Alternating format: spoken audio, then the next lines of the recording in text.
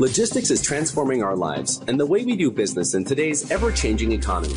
If your company or community thrives on the quality of your logistics, then we'll give you a peek behind the curtains to the topics and people who are driving this exploding industry. You're listening to the Logistically Speaking GT podcast, produced by Global Trade Magazine and sponsored by the World Economic Development Alliance. You can listen to all our GT podcasts at www.globaltrademag.com or join the thousands that have downloaded our app in the Apple iTunes Store. Now, here's our publisher and our host, Eric Kleinsorge. All right, GT Podcast listeners, we are back for another exciting episode of Logistically Speaking. I'm Eric Kleinsorge. I'm your host. Now, first, I want to welcome all of our listeners, especially today, because we have a great guest and some trending topics that can truly affect the way you do business worldwide. We're going to take a deeper look, no pun intended, at doing business with ports and some of the important considerations you need to keep in mind when choosing the right port to do business with. We're even going to touch on some recent drone attacks on the Saudi Arabian Oil Infrastructure. That's going to be exciting. We're going to head south in the great state of Texas, Corpus Christi to be exact, and today we are honored to have the Chief Executive Officer of the Port of Corpus Christi, Sean Strawbridge. Sean has over 25 years' experience in the global transportation and trade energy sectors, both public administration and in the private sector. He's held executive leadership positions in such world-class organizations as the Port of Long Beach, Ports America Group, Oxbow Energy, and Sealand Services in finance, corporate development, operations, and capital structuring.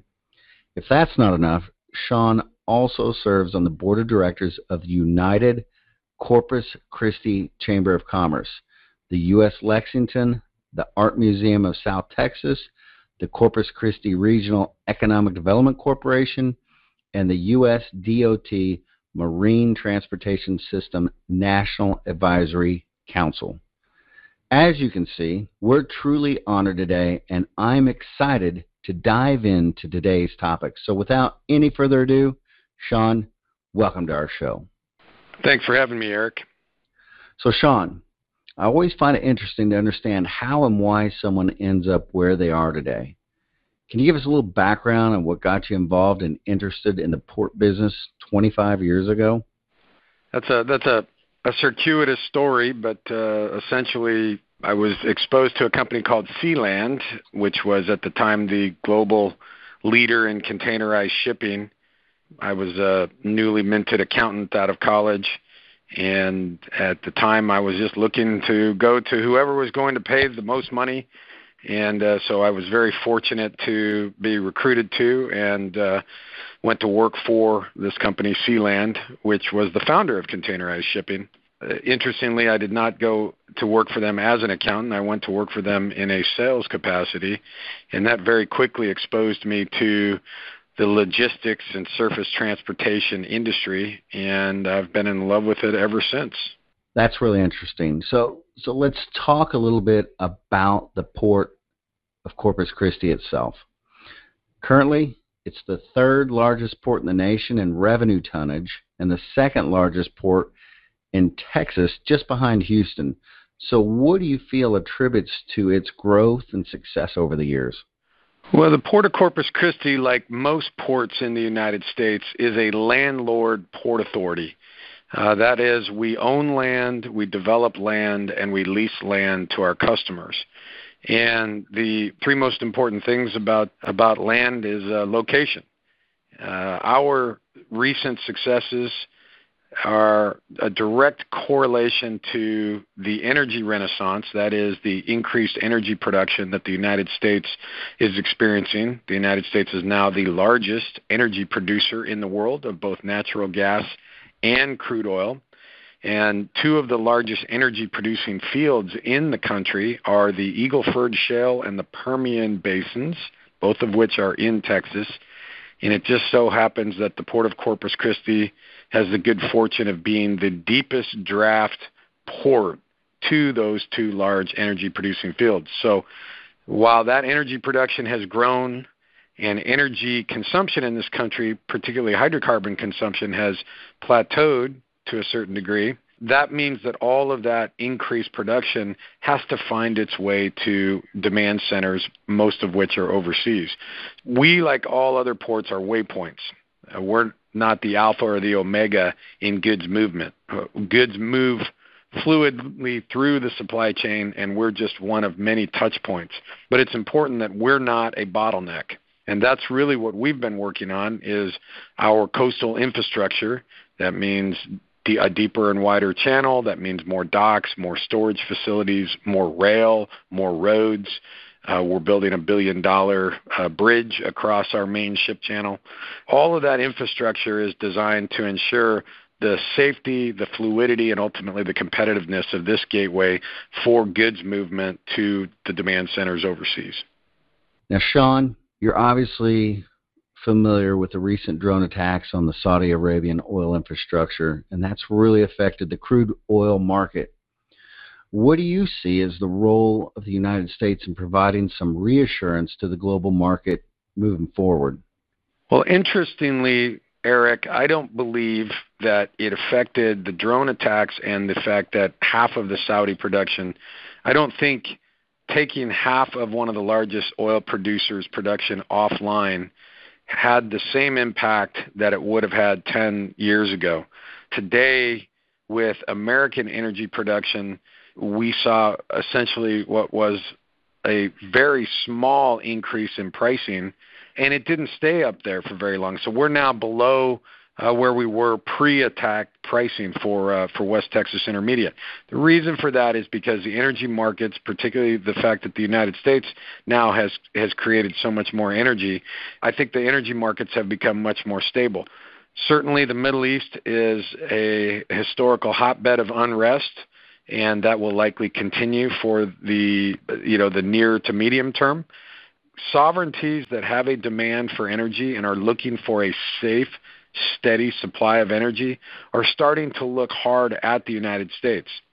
The United States for 40 years could not export its crude oil production, but that ban was repealed in late 2015, and the Port of Corpus Christi and certainly the state of Texas has been at the apex of exporting crude oil and certainly natural gas to our allies and trading partners around the world. So we're really seeing a paradigm shift that we haven't seen in multiple generations, and we're excited to play whatever small role we can in that. So, Sean, let's really transition into what part the Port of Corpus Christi is really playing to help the United States become a net exporter of energy on the global stage and potentially decrease the country's trade deficit. Well, the Port of Corpus Christi is primarily an export-focused entity, and we ship a large amount of petroleum products, and as of this past December, liquefied natural gas with Cheniere's Corpus Christi liquefaction facility, Train 1, coming online. This is the largest LNG export facility in Texas and the second largest in the United States. So the fact that we are the largest export port for crude oil and the second largest export port for LNG behind Cheniere's Sabine Pass facility has really positioned the Port of Corpus Christi at the forefront of this energy renaissance. We see more pipelines being installed from the production fields. Many of those pipelines are pointed to Corpus Christi. We've had some new pipelines come online this year. We expect more pipelines to come online next year. So we have a high degree of certainty of what to expect from a volume standpoint of both crude oil and natural gas, which really gives us that opportunity to be thoughtful as we're building more capacity and building more infrastructure to be able to meet that growing demand. So you've talked about all of this influx of crude oil being carried along the pipelines from the Permian Basin to the Eagle Ford Shale. So what steps are you guys taking to ensure that you can accommodate all of this influx? Well, at the very core of our 10-year capital investment program, which is a $1 billion program, is the deepening and the widening of the Corpus Christi ship channel. The Corpus Christi Ship Channel was originally authorized by Congress in 1923, and since that time it's been deepened and widened 4 times, and this will be the 5th time that we have deepened it and widened it in our 93-year history. It has been authorized by Congress. This project has been authorized by Congress, has been partially funded by the federal government that's funding American taxpayer dollars that are going to the Army Corps of Engineers, of which the Port of Corpus Christi also has a cost share responsibility. And we've been very diligent in saving our nickels and dimes and have raised our cost share portion, 100% of our cost share portion. And so this project was kicked off earlier this year. We've got dredgers in the water right now. That will take the Corpus Christi Ship Channel from its current 47 feet mean lower low water, that's the datum point for the depth, to 54 feet MLLW. And it will take it from its narrowest point of 400 feet wide to 530 feet wide, so we can have good separation of two-way traffic of some of those larger vessels. And we're also building barge shelves on either side of the ship channel, because about half of our 5,000 vessel calls a year are barges, and we want to make sure that we get good separation between vessels and barges. That project, which is roughly $500 million, is really designed to increase, number 1, the safety, number 2, the fluidity, and number 3, the competitiveness of this gateway. But going beyond that, when you widen a highway or you build new highway infrastructure, and that's what the Corpus Christi Ship Channel is, it's a marine highway, you have to think about your off-ramps, you have to think about your parking lots. You have to think about all of the things that go along with expanding infrastructure, and that's why there's a tremendous amount of additional dock capacity that's currently under construction. There's an additional storage capacity for both crude oil and natural gas. We're probably on track to be somewhere in the 60 to 65 million shell barrels of crude oil storage within the Corpus Christi Bay, and we're building all the supporting infrastructure, because when you think about the different modalities of moving energy, it's not just by pipeline, but it's by truck, it's by rail, it's certainly by water. So, we're looking at all of those modalities, and we're fast and furiously continuing to build infrastructure to support all those modalities and all those different commodity segments. So I'm trying to think as a listener today, and I know that Port of Corpus Christi, they have such a high degree of concentration on just that one export. So address my concerns. What steps has the port taken to make sure its customer base is diversified enough, to weather the ups and downs of the industry? Well, it's a great question, Eric, and while crude oil seems to be our story du jour, it's certainly, our narrative doesn't stop there. We have 5 ingredients that are driving the success of the South Texas Coastal Bend, the economic success that we're currently experiencing. There are over $52 billion, with a B, of private industrial investments, projects that are in various stages of development. And the reason that companies are choosing to bring their dollars here, and that's not just American companies, but about 20% of that $50+ billion investment is foreign direct investment. The reasons why and the ingredients for the success and why those companies are investing here, there's really 5. One is the abundance of energy that we have. If you're an energy-dependent industry, we've got an abundance of natural gas for the foreseeable future that is relatively cheap. We're still at sub-$3 Henry Hub. We've got an abundance of crude oil coming from those energy-producing fields. So we've got a tremendous amount of energy availability. Number 2, we have large swaths of available land for large development here in the Coastal Bend. ExxonMobil with SABIC bought about 1,100 acres, and they're building the world's largest steam ethane cracker right here, and creating 600 jobs at an average compensation of nearly $100,000 each. These are really needle-moving projects. Number 3, we've got a deep draft port where we can move goods through this port whether it's feedstocks that are needed to continue these types of manufacturing, or the finished product that then is being sent overseas to the demand centers. Number 4, Corpus Christi and the South Texas Coastal Bend is the most populated coastal city in the state of Texas. People think that Houston is a coastal city. It is not. They brought the coast to Houston by digging the Houston Ship Channel 50 miles inland. Corpus Christi is a coastal city, and as such, we've got a very robust workforce here, both tradecraft and professional. And 5, which you don't hear a lot about, but it's no less important, our air quality down here is still so good, we are in what's called attainment status. And that's even with the reduced attainment threshold that was employed by the EPA under the Obama administration, and Gina McCarthy was the EPA administrator at the time. They reduced that threshold, that attainment threshold, to 70 parts per billion. We're at 59 parts per billion, and we continue to tick down. And I think that is really a result of industry here making commitments to the environment, and you will find that the energy industry is a very green industry. While there are critics about fossil fuels and hydrocarbons, there's probably more money being spent on renewables by the oil and gas industry than any other single sector. And so we're pretty pleased with all of those ingredients. That seems to be a recipe for success, which continues to then drive the need for us to build more infrastructure to support all of those private investments, those job-creating investments. So let's talk about that for a moment. What would you say is the ideal company that would use the port services? I mean, if I'm a listener out there, I might be thinking, is my company too large, too small? Am I in the right industry sector? Sean, what type of company makes the most sense in utilizing your port?